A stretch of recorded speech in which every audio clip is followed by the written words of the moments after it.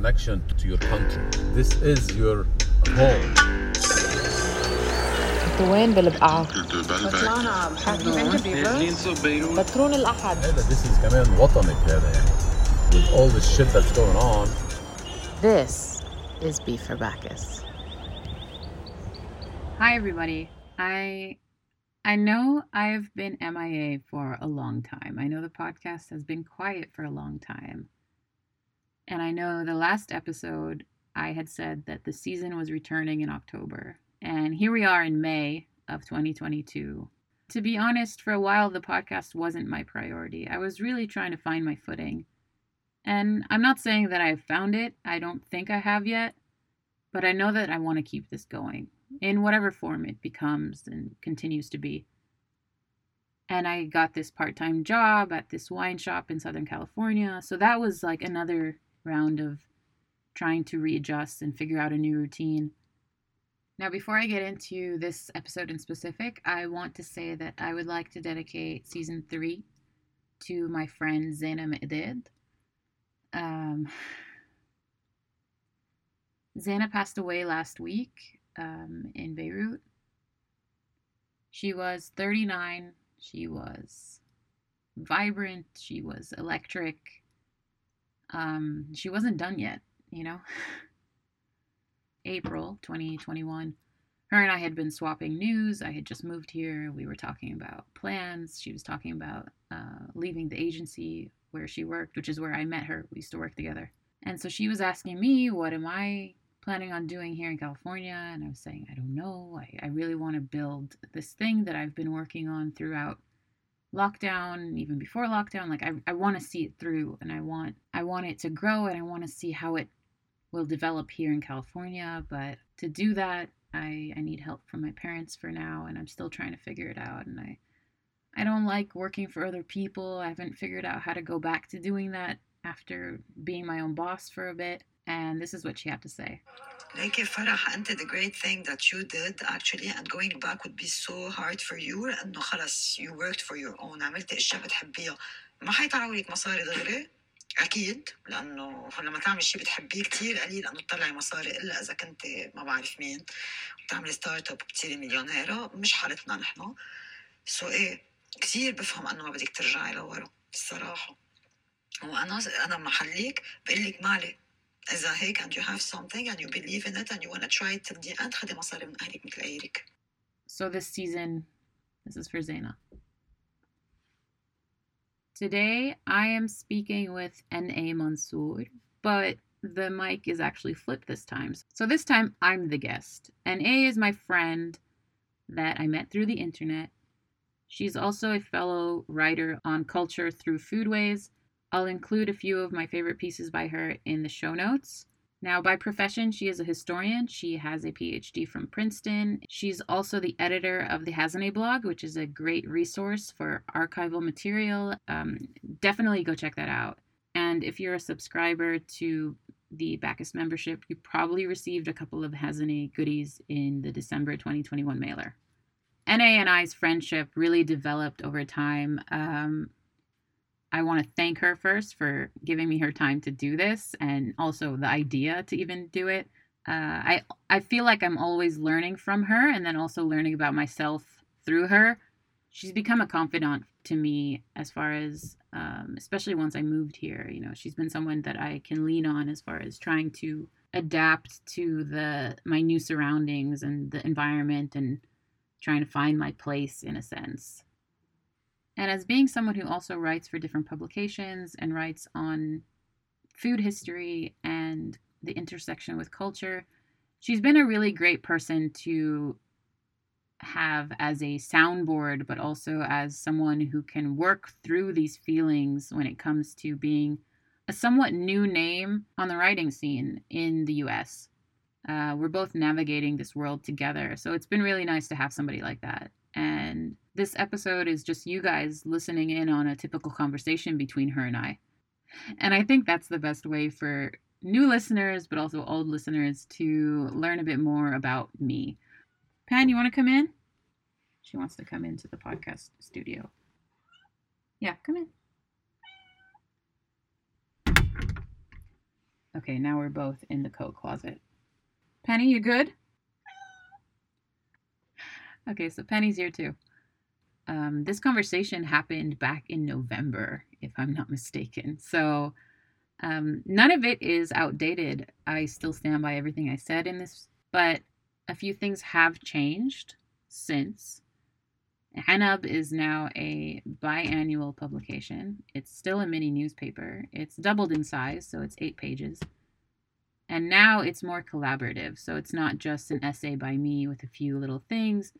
There are more artists and talents and writers from the region that are featured in it. They're commissioned for original work. So it's becoming a lot more of a substantial publication. And I'm really proud of it. And I'm also really nervous because it's getting bigger, and it's the bigger it gets, the more scary it is, because the stakes are higher and the costs are higher and the expectations are higher. And then also, the more people involved, the more you have a responsibility to make sure that they're presented in the best light as well. So far so good. I'm looking forward to where it's going to go. So Hanab is now published every June and December.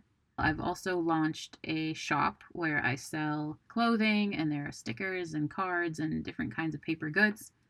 And then, of course, there's the occasional wine class, whether it's online or in person. And that will also return gradually once I feel like I've got some space for that. So let's get into the episode. Here it is. Like how this kind of came up, which was, I thought that you and I have all of these conversations that really illustrate why we do what we do, but also why specifically you do what you do for your podcast. The big why. Okay. Honestly, when I started, it wasn't this big, mission behind it. It was just the natural progression of what I was already doing because of the class and doing the research to teach about Lebanese wine in Beirut. I was working on a different podcast, so I knew the medium. I knew how to edit. I was using very simple technology or like tools. Like I was recording with my phone and then editing on my laptop, sometimes recording under a blanket in my living room. Like it was not that high end as far as how I was doing it. And the why is just, there was a missing piece in the equation for people who were visiting Lebanon and wanted to understand, how did this industry come about? There was nowhere to go to hear it. And you would have to kind of blend it together from going to all of these wineries. And most people can't do that. And they don't have the time to do that. And so I was visiting these people and having these conversations. And I felt like people needed to hear these actual conversations, not just have me repackage them into this really nice deck and then explain it to them.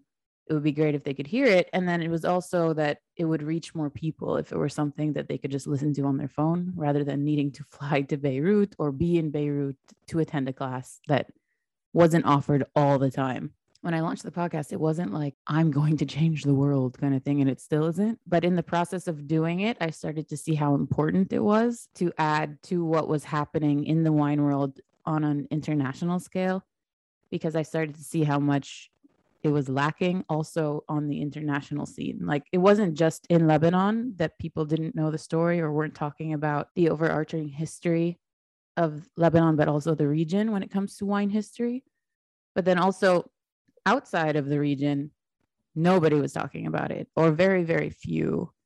And the few that were not people from the region. So we didn't have representation. We didn't have people talking about it from a place of knowledge of the place.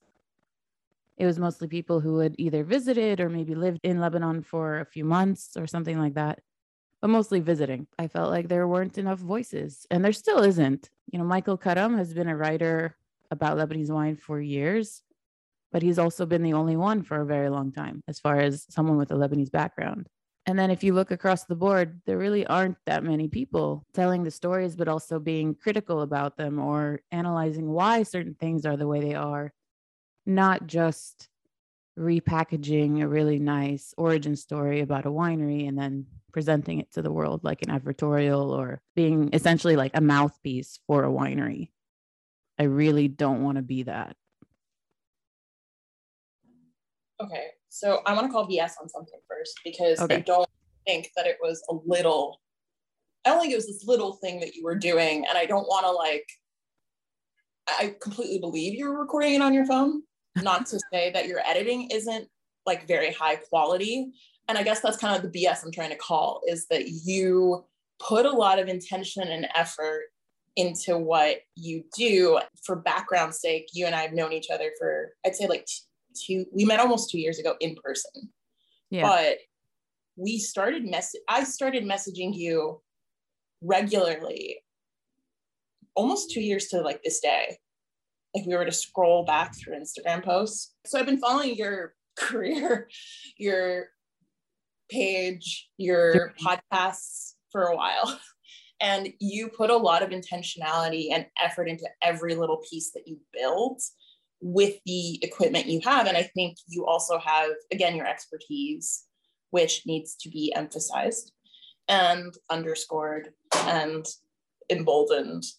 Like when you launched Bacchus, and even when you were on the other podcast, Better Beirut, you know, you created the visual identity and you were very intentional about how you created all these little core elements that went with it, right? So I think that that's just the BS I want to call as your friend. But I think something else that sort of you've highlighted is that I think we're very much in this stage of, in both Arabic and English, when we talk about like our foods and our cultures, of like knowledge production, right? Like we want to like highlight, we don't necessarily want to like show our asses. Whereas I think that we need more critical, I think we need to sort of enter a phase where we're more critical and we can grow from that. And I think for certain things that exists in Arabic, but I don't always think that, I think whenever we're publishing in English, especially digitally, we're always like very aware that other people are listening in. And I worry if that's sort of holding us back sometimes. And I think you've thought of this too. Yeah. I mean, when you're talking to an audience that doesn't know A to Z about a situation you're describing or criticizing or trying to deconstruct, you're always kind of worried of, am I helping feed the narrative that I'm actually trying to fight against? So how much is what I'm saying is being actually like digested the way I'm trying to present it?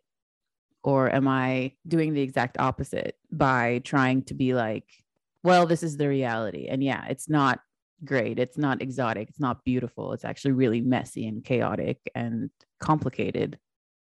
Like, am I just validating the stereotypes that have come with the region by saying that?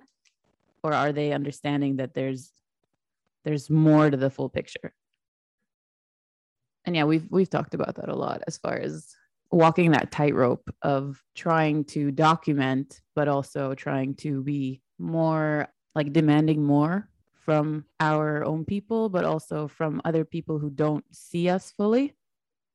Yeah, and it came up when you were talking earlier, and I was thinking about it this morning too before we got on this call, which was that like, I think collective action is really what we're aiming towards. And I think there's a tendency because of the word critical itself to think that critical means that you are being unkind. Mm-hmm. And I think that at the best times, like if you're not being outrightly mean, which is never really okay in certain circumstances where like the power dynamic doesn't allow for it, right? Like when you're punching down on someone who really is just trying to make a buck, right? Yeah. That's unacceptable. But when you're being like, criticism at its best is like kind, and it aims at like improving the people in your circle. I think that's really how I see kind of this movement to document, to foreground our cultures as kind of collective action. Yeah, I wonder if the podcast had come about at a different time, would it have still become what it is, and would I still be writing the way that I do? And like you're saying, more constructive criticism. I don't know if I would have gone down that route. So the podcast had started a week before the Thawra, before the October 17 uprising and protests. And so it was kind of in parallel to what was happening in the country, and then the eventual collapse, explosion, etc. So it went exactly in parallel with what was happening on the ground, what was happening in the region. I think when I look back at the episodes, I can see that there's a difference that starts to happen, because it begins with like a lot of interviews and like really nice fluffy stories about who these people are, what they're doing, what their projects are. And then it shifts to a lot of like history and why is it the way this is. And like this season, I don't really want to do winery interviews. I've lost interest in pursuing that, although I still think that they're necessary because people need to be introduced to these producers to some extent. But I kind of want to dig deeper. And I'm not sure if that would have still happened if things were stable. And that's why I think I look at the podcast and I don't see it as what it became. Like that wasn't the plan when I first started. I was kind of like, let's just do this.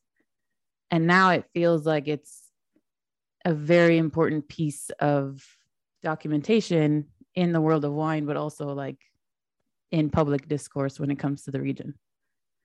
I guess I think that me and you talk a lot about the body of work, right? Like the importance of being patient with yourself and recognizing that you're working towards a body of work, right? Mm-hmm. Like you don't have to put everything in one article, which I think is also very tempting when you're like a first-time writer, or when you're just, I mean, I suffer from this definitely. I definitely, when I write a piece, I'm like, this is the last piece on this topic I'm ever going to write. Or, you know, God forbid, I just stop wanting to write for whatever reason. Or like that thing where they say you're only as good as your last piece or post or whatever. Never heard that before, but that's now it's going to haunt you.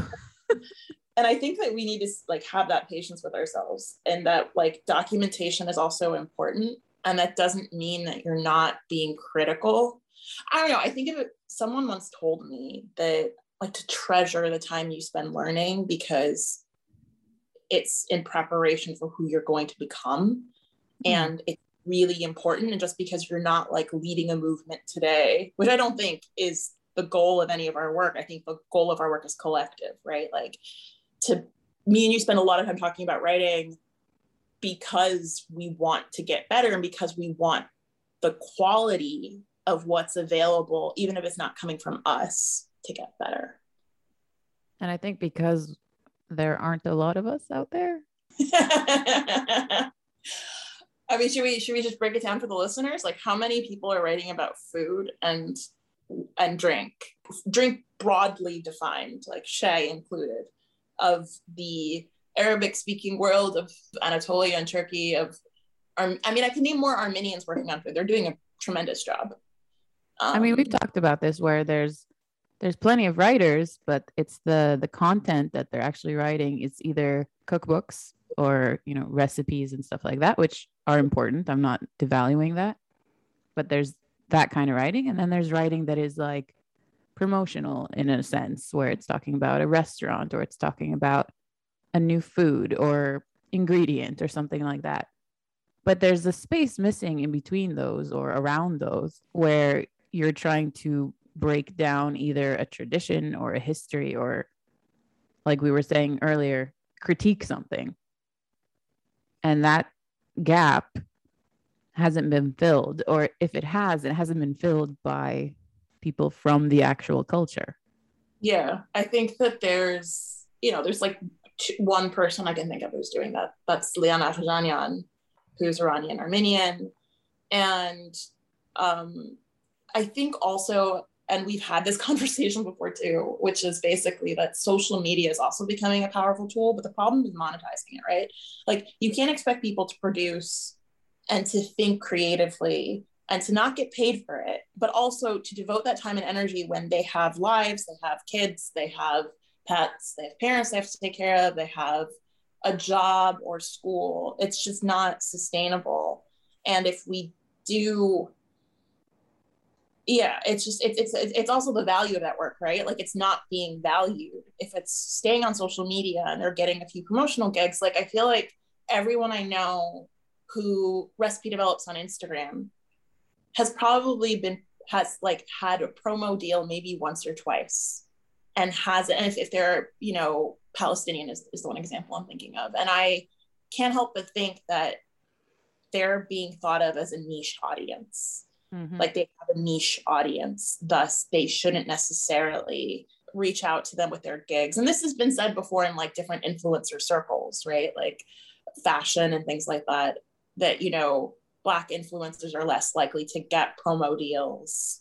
It's just another iteration of that problem.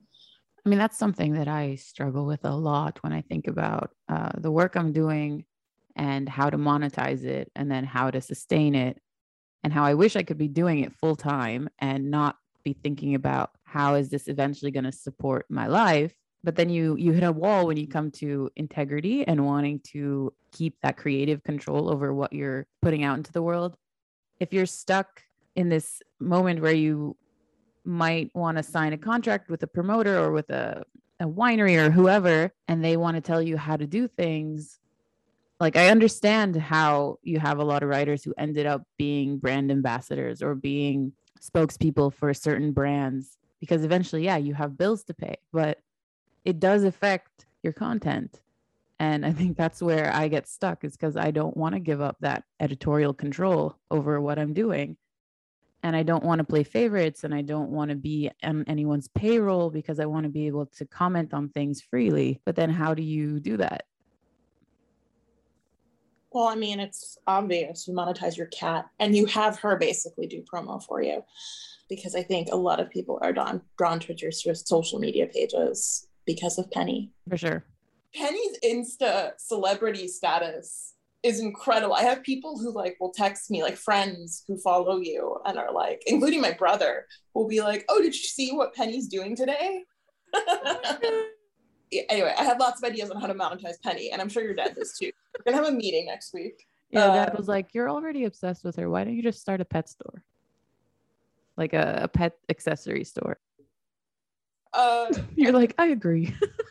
I agree. I also think that you should just go for those big promo deals, because I think she's adorable. And I think you're also very good at coming up with, I mean, like, to be fair, and this also applies to your Bacchus page. On Instagram, you're very good at coming up with like themes, right? And like things to do and ways to kind of get, like, you're very good at social media marketing in a nutshell. Mashallah, knock on wood. Like, you do the whole series with Penny. Well, you did this for a while, and I'm hoping you're bringing it back where, you know, Penny doesn't want you to leave, but you've done this on Bacchus with like how you highlight people who identify as women, as female, who are in the wine world.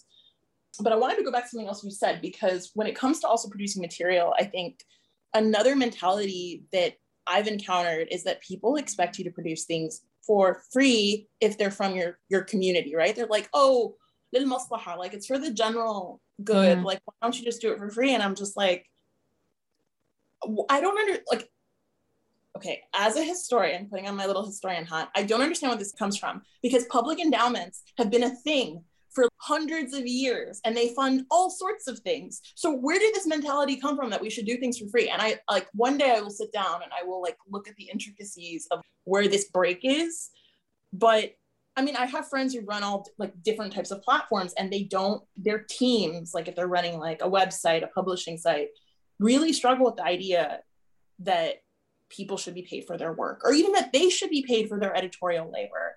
And I mean, as someone who runs a site, that's something I also struggle with, as I'm constantly telling people, no, I have to pay you for your work. Can you just take this freaking check? And my workaround has been, if you're not going to take the payment, you have to refer me to someone else who can write for me, who needs the money more, because I need the work to have value. Like, I need people to understand that that's like a $200 piece. That's this piece. If this piece has, I mean, I've recently started, if people give me original illustrations or artwork, I'll pay for that too, because I feel really bad just like putting their art on my site and being like, look how pretty it is. Like, yeah. It's just, it doesn't, like, they put work and effort into that, and there's an image rights kind of standard that needs to be held to. So I guess I want to go back to this because I think like maslaha of like, oh, the general good, because I think that when we're writing and we're criticizing our own communities, oftentimes people are like, oh, but you're like bringing us down and it doesn't make us look good and people aren't going to buy our wine or people aren't going to buy our cheese or people aren't going to go to our restaurants or buy our cookbooks. Yeah, I've encountered this a lot where people ask for quote unquote help or some kind of support and money never comes into the conversation. And then it starts to feel awkward that you have to bring it up, that like you need to pay me for this. And even I struggle, like I feel uncomfortable asking, even though it's my right and I should be asking because this is my expertise and I worked really hard to get to this point. So it shouldn't feel wrong. And yet somehow it does. There is some kind of guilt there.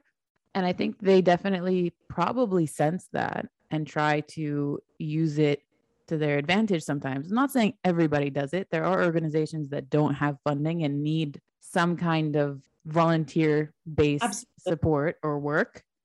But there are some that I think they see that you're passionate about a certain topic or a certain place, and then they want to, I don't know, it's very insulting because it makes you feel like, is my work not considered work? Do you think that what I'm doing is not my job, is not like something that I'm actually trying to build into a career or is my career? Because by asking me to just help you out, you're making it sound like this is just a side thing, like a hobby, like it's something I do for fun. It's like a little blog. No, it's not. And I've had discussions about this with people across different industries. It's not just, food and wine, but I wonder, is it a cultural thing? Is it just in our community that we feel this way because we need that support wherever we can get it? Because our community is like the underdog, so we're supposed to help each other no matter what. Like, is that where it comes from? Or does everybody experience this? Like, is it a business thing? I think when you're just starting out, like, I don't want to guilt anyone, and I don't think either of us wants to guilt anyone. And you said this, who is just starting out. When you're starting out a project, you're not going to get paid for your work. Everyone knows that when you're starting a company or when you're starting a startup, you're not going to get paid for like a year. And that's what you kind of have to budget for in your own personal expenses. And when you're starting small projects, what I'm always telling people is it does not, I think I say this to you all the time, it does not need to be perfect. Did I say good is the enemy of perfect? Perfect is the enemy. Done is better than perfect. Yeah. And your podcast, like, again, Michelle, very well produced. And I think everything you do is very intricate and very well done. But for people starting out, like, absolutely take the time you need to learn and put that product out so people can comment on it. You don't have to send it to a bunch of your friends. You can get comments on Twitter. It doesn't need, like, you don't need to go through it and make it so, unless you have institutional backing that's paying you by the hour for this or paying you as a salary. Absolutely not. It doesn't need to be beautiful. It doesn't need to be perfect. You can roll things out as you're going with it. And another thing I wanted to highlight is, like, I think something you and I have also talked about is, like, if we exist in a world where we want this sort of collective mentality, right, that we're all working towards a common goal and we're all going to help each other get there, then sometimes exchange of services and support is more than enough, right? Like, sometimes brainstorming with someone, or labor doesn't always need to be paid to be valued, but there needs to be some element of this thinking. And I guess coming out of this, I just wanted to ask you, I mean, this will be like the only straight up question I ask you, which is like, because I struggle with this, is how to be protective of your own time and energy. Because when you're doing your own projects like this, like a podcast, like mailers that you put out, very beautifully packaged mailers that, like, down to the little sticker, like, that has your address and your address in the corner. It's just also immaculately planned. And how are you protecting your own time and energy? And I guess also, like, how do you maintain a standard but also don't push yourself too far so that you're just obsessing over minutia? Okay, great question, because I don't have a great answer for it. I'm still learning this. For the longest time, I've been someone who does just cycles of burnout, where I'll work and work and work and work, and then I'll crash, and then I'll have to, like, start back up again and figure out, okay, what can I cut out from this workload because this isn't sustainable? And I'm still trying to figure out how to do that. I think now that I also started a new part-time job, I'm once again having to relearn or reshuffle priorities as far as how much can I actually finish? How much can I actually commit to? You know, when I started the mailers, this was back in December of 2020. So at the time it was COVID. I was in Beirut. I didn't have as many subscribers. It was a much smaller operation. Obviously, I wanted it to grow, but not to the point where I couldn't actually do those small details like you're saying. I don't want what I'm doing to grow to the point where it's so automated that I have so much distance from the final product. But with that comes a cap. Like at some point, you cannot be that person if you have 300 subscribers. But I really enjoy these small things that I'm doing. Then I launched Anab, the newspaper, back in June. So now I've done 2 issues, but now I have to work on the 3rd one. And now I have this new job. So like there's been a lot of life changes in the last 2 years as well. So trying to juggle what's happening around me, whether it was in Beirut or here in California, and then also trying to build this platform. I don't want to call it an empire, but like this, this wine machine thing. I've had a lot of moments where you have to be like, you're the only one doing this. You're the only one creating the content, researching the content, designing the content, writing it, editing it. Like I'm a one-woman machine. There's a lot of moments where you have to be like, can you actually do more of this? Can you actually do another project? Can you add another leg, another vertical or whatever? And I'm having another moment of that because now I'm like, okay, I have this new season of the podcast. I have this part-time job, which actually takes up a lot of my time and energy, but it's also very helpful because I'm learning about a lot that I didn't have access to before. How do you do that? I think you have to have monthly check-ins, if not like bi-weekly, of what am I doing now and how is it serving the long-term goal, which has been really hard to think about when you don't know what long-term is and when it feels like even the day-to-day was uncertain. It was really hard to think that way when I was in Beirut because every day was a surprise. Every day was difficult. And now that I'm here and I've been able to kind of see beyond the day in front of me, I think I got also over ambitious because I was like, clarity. And now I want to do everything. And, you know, being in the States, you have a lot of tools to build things. You have that infrastructure to create. So it was very exciting, but it was also like, whoa, hold on. You can't do it all at once by yourself. Creators that start their own thing are also very protective over their baby, their business or their podcast or whatever it is. So it's hard to bring somebody in to help them because you've groomed this thing for so long, and to find someone who understands it and can kind of be your right arm or whatever, it's hard to find that synergy with people. So it's always, at least in my mind, I'm always like, oh, no, let me just do it myself. But that can only go so far. But then how do you pay help? So it's an endless loop of how do I keep this going and maintain that quality? And is this still serving me? Am I still happy with what I'm doing? Does this still serve a purpose beyond myself? Like there's a lot of existential questions that come from, you know, just creating a podcast or writing a newspaper or whatever. Is okay, all this time and energy, is it translating? Is it also getting to other people? Like that's why I love doing the mailers, because I can see people receiving them and I know that it does something for them and that they're connecting with it. Yeah.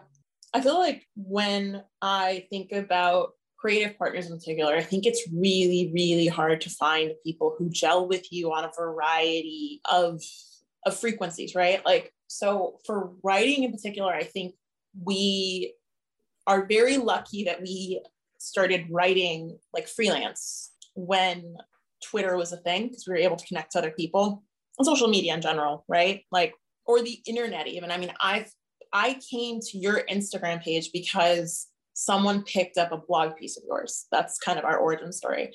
And, I keep forgetting. So the origin story is that I wanted to get these posters in Beirut, these like old film posters. And I happened to find, I think it was one of these sites had put up some piece from your blog. Bana Bisat. So Banana Pook. Yeah, that's what it was. I remember it had like some sort of, it was also kind of animal or vegetal related, like Bambi soapbox. And I started reading Bambi. Actually, you don't know this. After I like contacted you and I went and I got these film posters, which I still need to take pictures of to send to you. They're in my storage locker. They're beautiful. I absolutely love them. I have no idea how the like tube that I bought there to take them across the world with me. They were on like trains in Switzerland. They went to the UK. They were on like it was ridiculous. Airplanes. I was like putting in the overhead locker. That was more expensive than the posters itself. I mean, he has posters that he sells, that the man who sells them, which are now featured actually. They were one of the primary archives for A History of Arab Graphic Design by Bahia Shahab and Haitham Nawad, which I thought was really cool. And then also they're the basis of a book, Beirut at Night, is that it? That big coffee table? Tonight, yeah. Heather Masa. Which I've also wanted a copy of, but it weighs like 50 kilos. Yeah, I left mine in Beirut. So anyway, that's how I found you. And I was doing research at like a bunch of different archives in Beirut at the time. And I would just load a bunch of your blog pieces when I had Wi-Fi. And I would read them when I was like scanning. Like I would be like, or waiting for like all my stuff to load or whatever to get my documents, or I would just read them. Like I'd be in the AUB basement waiting for my photos to come out. And I would read your blog. I think we also have like certain shared interests. So I kind of found you the old fashioned way, which is kind of like through a publication. And then I found you on social media. And then I started to message you, weirdly enough. I feel like I come off really bad in this story. No, it was all very gradual and normal. It wasn't creepy. I'm more self-conscious because I know that like pre-2016, which is around the time I think that we connected initially about Abude's collection, I feel like my blog was like very cringe. It was kind of all over the place. I don't think I knew what I was writing about at the time. Like from when it started up until probably around that time, 15, 16, I was kind of just like brain dumping anything. It only at that point started becoming much more about Lebanese culture and then like way more personal. And I think I started to figure out how I write. The reason I know how to write supposedly now is because of the blog. It's not because of anything else. Like, no, absolutely. And I remember telling you, and I'd be messaging you more frequently around this time 2 years ago. It was right after the Thawra when I think a lot of stuff was going on and we were both feeling very emotional about if you grew up in our part of the world, I think you're always very emotional and emotionally tied. I mean, your temperature is literally tied to whatever's happening. That's how it feels like for me. Like, I feel like my temperature just spikes whenever certain things happen. So I think, and then we had dinner in Beirut that January. And I remember telling you that you should keep writing. I think you'd published one piece by then or two pieces, like on a non-website, non-Bacchus format. It might have been the Wine Zine at that point, like the first time I published with them. I don't know if it was out yet though. It must have been the Wine Zine. It was 2019? Yeah, it was 2020. Yeah, because it was after the Thawra. And I actually remember seeing when I was walking to go have dinner with you, again, another like little fun fact, a bunch of your Bacchus stickers were up because I walked to dinner. Like I walked through downtown and there was like, not Bacchus stickers, B is for Beirut stickers were like I saw a Better Beirut, the poster, you just put them up. Sorry. No, I think it was 2020, right? Yeah, it was right before. Oh my God. Anyway, so trip down memory lane. I feel like, again, we're like in this weird circle of people who all know each other and all talk to each other regularly and kind of exchange a lot of thoughts about writing. And I do think that as like dire as the situation kind of is, there is a lot of room for growth. And I think it's just interesting to be part of this community that really encourages each other. But I'm completely lost down memory lane right now. So I kind of want to jump to something else that I've been meaning to ask you about, because I don't think people know what your quality, like your expertise isn't simply from just like, it's not like you're just, and I don't want to. A nerd. No, I was about to say that, but I don't think that's not expertise. You know what I mean? Like, I think that's totally expertise. I think people who, that's all what like people who are academics are. Like, they don't really, like, they're just nerds. They just have a piece of paper saying that they're a nerd. you've studied wine formally as a subject, and I'm always making massive assumptions because I don't know anything about everything I know about wine is through you. And yeah, I can't remember. Someone asked me, my mom asked me the other day about like what a natural wine is because she saw a commercial, and I was like, oh, so I guess my question, like what, and I'm going to call it your expertise. You don't have to call it that, but I'm going to call it that. And I'm right. So no use arguing there. You studied wine, and I'm wondering to what extent, I want to talk about like barriers to entry too, because I think there are a lot of them. Yeah, your journey, just like formally into wine. It was purely because of working for my dad. He wanted to start a alcohol, like wine and spirits section in our new branch. And the store opened late 2016. So that summer he was telling me, like, that was the year that I had left my job, and am I going to join him? And then I went and did an internship in Spain with Tara Atrisi. And then I came back and he was like, Yalla Sharafi. That was late 2015. So as of like December 2015, I was working with my dad, and he was outfitting a new branch to expand. And he said, yeah, I want to open an alcohol section and you can run it. And I'm like, I don't know anything about that. Like, I used to go to a bar and I would order red or white, and I wouldn't understand why certain whites at certain places tasted different. Like, I didn't understand anything. I was just like, white wine. Now I know that it's grapes, it's producers, it's, different blends. Now I understand that. And I told him, like, I don't know enough. How am I going to run it? He's like, in typical Arab dad fashion, shubadda. He was like, you'll figure it out, whatever. And so when I was trying to figure out what to buy and how to build this section, and then also interacting with customers, I realized I needed to know at least the basics to know what I was buying, but also how to recommend to people. So I took an intro class. I went to whatever wine event was happening in the country, whether it was Vinifest, which is like the big, I guess you could call it like a trade show, but also open to the general public, where a lot of wineries go and exhibit their wines.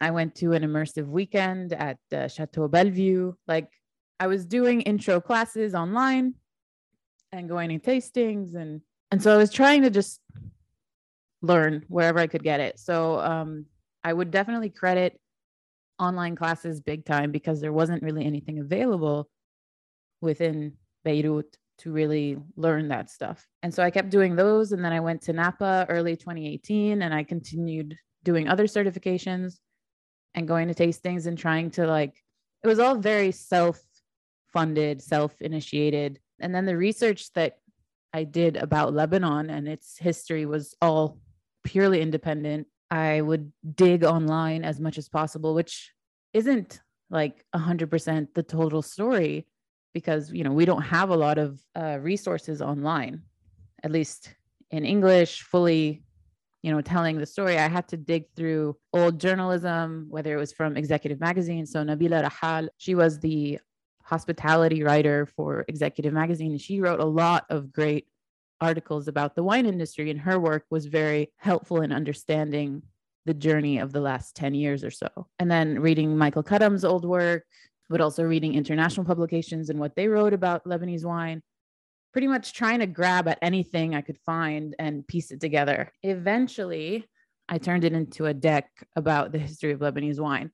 Now, I'm not saying that that is like solid and that's never going to change. It's constantly updated. The more I learn things, the more I find new resources, which is kind of why it's such a long thing to unpack. It's a 2-hour class. And now it's even more complicated because half the class is contemporary, like up until today and the challenges we're facing today.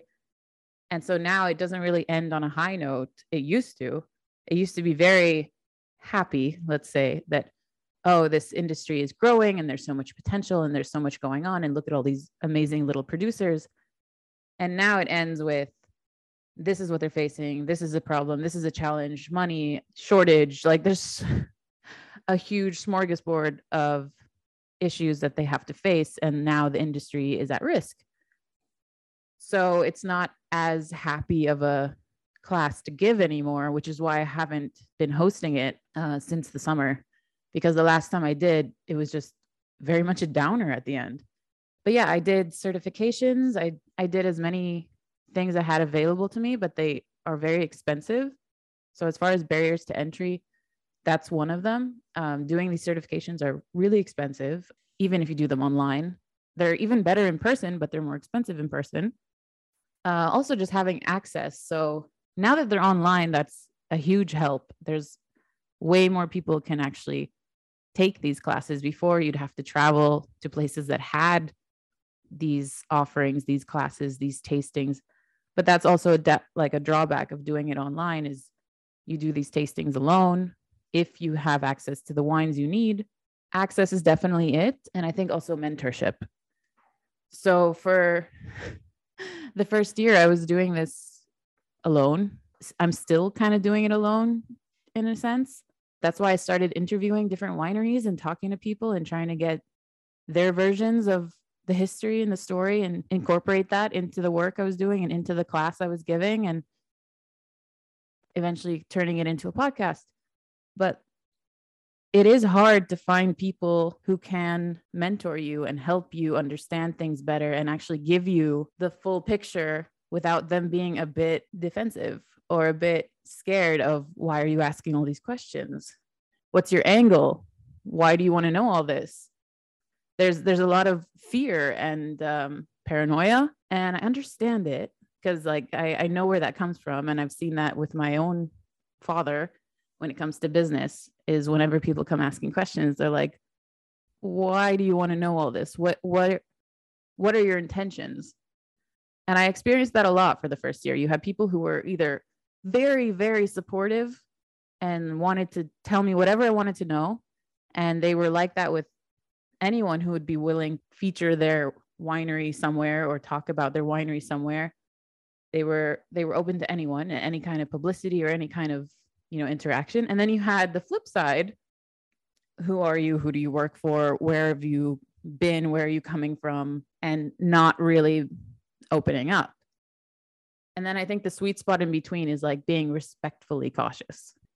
Okay, I'll talk to you, but who are you? Let's get to know each other first, so I know that my baby will be safe in your arms and you're not out to get me. Like I like that approach, that like I have to earn my way to your, wine cave of secrets. Like I like that because I know that you also won't just talk to anyone and give anyone the same story. You trust me.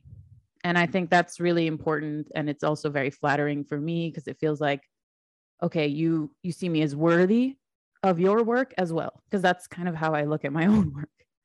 And that's how I look at like collaborations, or when you want to do like a barter trade of content, or like, oh, I can't pay you, but I will support you, blah, blah, blah, blah.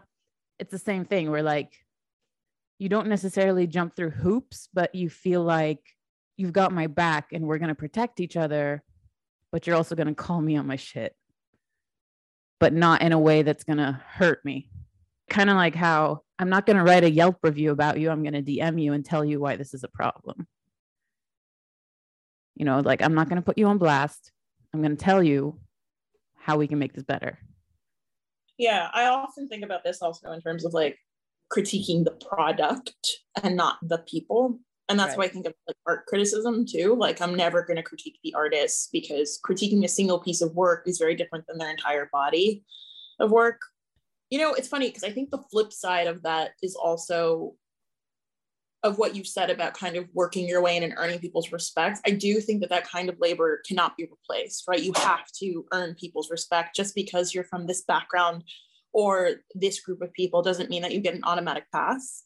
And I think, and especially when you're creating work, that my hope for you, and I've said this to you before, is that your work can begin to encompass other communities as well, especially because you're based in California now, especially because, I'm Palestinian. I know that there's a very strong and rich history of Palestinians producing different forms of drink. Like, I'm hoping that kind of opens things up. And I think that, when someone tells you from like the communities you're trying to highlight, that this happened to me like yesterday, and I was literally in tears all day. They're like, you've done such a good job. And I was like, oh my God, like it was your approval I was looking for all along. Like genuinely, it was her, this specific person's approval that I wanted because I respected them so much. And because getting access to those communities around them was really hard. And I felt like, okay, I've earned this respect and now I can keep going. And it was just, it's the best feeling in the world. And it's kind of this indirect form of mentorship where you kind of exist in the same spaces as these people and they're shaping you. You've said a lot of things and I want to kind of cram them in. So the first I want to do is I want to highlight Einab, because I think Einab, because you kind of described this process of like going through things and trying to understand from the history what's actually happened. Like the fact that perhaps our peoples have always been producing these things, right? Like, and I think Einab has been a really interesting way to go about this as a document in itself. And, you know, people can go and look it up and buy a copy or subscribe, become a patron. But I just want to point out that it's being archived by the UC Davis Wine Archive. Is that what it's called? And it's going to be on display. The wine library, yeah. There we go. The other thing I wanted, just because I think about this all the time, is that the end of your class was getting cynical. And I don't think that's a bad thing. Like when you're teaching your history of Lebanon classes, them being cynical. I don't think that's a bad thing. I think that we need to be cynical when we're talking about our food. And I think it's part of a healthy diet of attitudes, right? Like you can consume positivity to a certain extent before it becomes toxic. And the same with cynicism. And I think that in particular, me and you always talk about this, right? Like, and you've written about this, you know, how do we care about food and drink when the world is on fire? Specific to your field, right? Like I have a friend who works on a farm in France. They lost a ton of grapes this winter to fire, right? Which is connected to climate change. But then also, and then of course, the fires through North Africa, through Anatolia, in Lebanon and Palestine itself. And Palestine, it's tied to colonialism, it's settler colonialism, specifically in apartheid, and bringing in foreign species in large amounts that catch fire, blah, blah, blah, blah. But also, of course, and we've been hearing about this for months this summer, you know, mango crops in Egypt going bad, loss of wheat, the fish in rivers in Iraq just dying because of the temperature in the Pacific Ocean, shrimp being boiled alive in their shells in the water because it's risen to such temperature. And I can't help but think that, and I know you agree with me, this is like one of these things where, again, I know because we've had these conversations so many times, and this was the purpose of this, is kind of like everything you tell me on a personal basis is a really good framework for how you think and how to think of this podcast and how to think of your writing, is that this is worth documenting because this is shaping how we currently eat. It should change how we consume. It should change how we think about food as a larger system that's tied into ecologies and labor systems, but also that we need to document what's happening now before, and this has been a theme of this conversation, is documenting, before it fades away. And I think sometimes our societies, our cultures, especially ones that sort of are attempting to kind of go west or be modernized, there's this attempt to say, oh, we don't need the traditional crafts. And I think your work has really complicated that understanding of whether or not wine is a traditional craft, or whether or not these things should exist in their current form, and that they're always being innovated. We just don't think of it as innovation because it's not Western. Yeah, and innovation isn't always because you wanted it. Sometimes it's forced on you. There are situations like Lebanon right now, you know, shortage of bottles or shortage of cash. And then now some producers shifting to making boxed wine. Like, it's not always a business choice. Sometimes it's a survival choice. But to go back, you were saying something about how, like, it's not a bad thing if it's cynical, the class is ending on a downturn. I don't think it's a bad thing. I mean, that's the reality. That's what's happening. It was more that it was like taking an emotional toll on me at the time. Like, I couldn't talk about it without getting very upset at the end of the class. And I was like, I can't do this right now. I need to be where I am. As in, I need to be mentally in California. I can't keep throwing my mind over there. And in order to tell people what was happening on the ground, I needed to be super plugged into what was happening in Lebanon. And it was really affecting me. Like throughout August, especially because it was the 1-year anniversary of the port explosion, I was so like deep in a hole about what was going on in the country, and like a mix of guilt for not being there and a mix of, why am I here? I still don't know what I'm doing here. Like there was just a big tangle of confusion. And at some point I was like, I can't keep my mind there if I'm here. I need to be where I am. And that's still hard to figure out how to do because my work is so rooted in the country and the region, but I'm on the other side of the planet. So I think it is going to change the format, but also like how I approach my work and where I feel like I can do the work from a point of honesty, but also practicality and being more healthy about it too.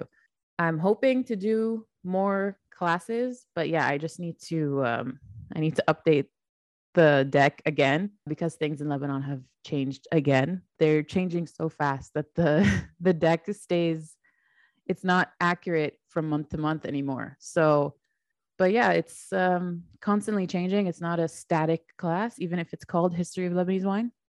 I think there's a whole pool of new people that can benefit from this class now that I'm here in the States. But yeah, it's also just trying to be gentle with myself as far as being the person who delivers this class. And like you said, your temperature being so connected to what happens back home and it like really affecting you. It's not just, oh, let me tell you about this, essay. Like, no, this is my home. This is my family. This is my life. So that's our first episode of season 3. Now you know a little bit more about Bifur Bacchus, about how it started, about where it's going, about where my head is at right now. If you want to stay in the loop on new developments, make sure to subscribe to the podcast, to the newsletter, on Patreon if you're able. It's $5 a month. If you're already in there, thank you very much. If you're not and you can't, I understand. But I'm glad you're listening. Make sure to share it with friends. Rate, review, subscribe. You know the drill. I'll see you next month. This is Farah signing off for the Bifur Bacchus podcast.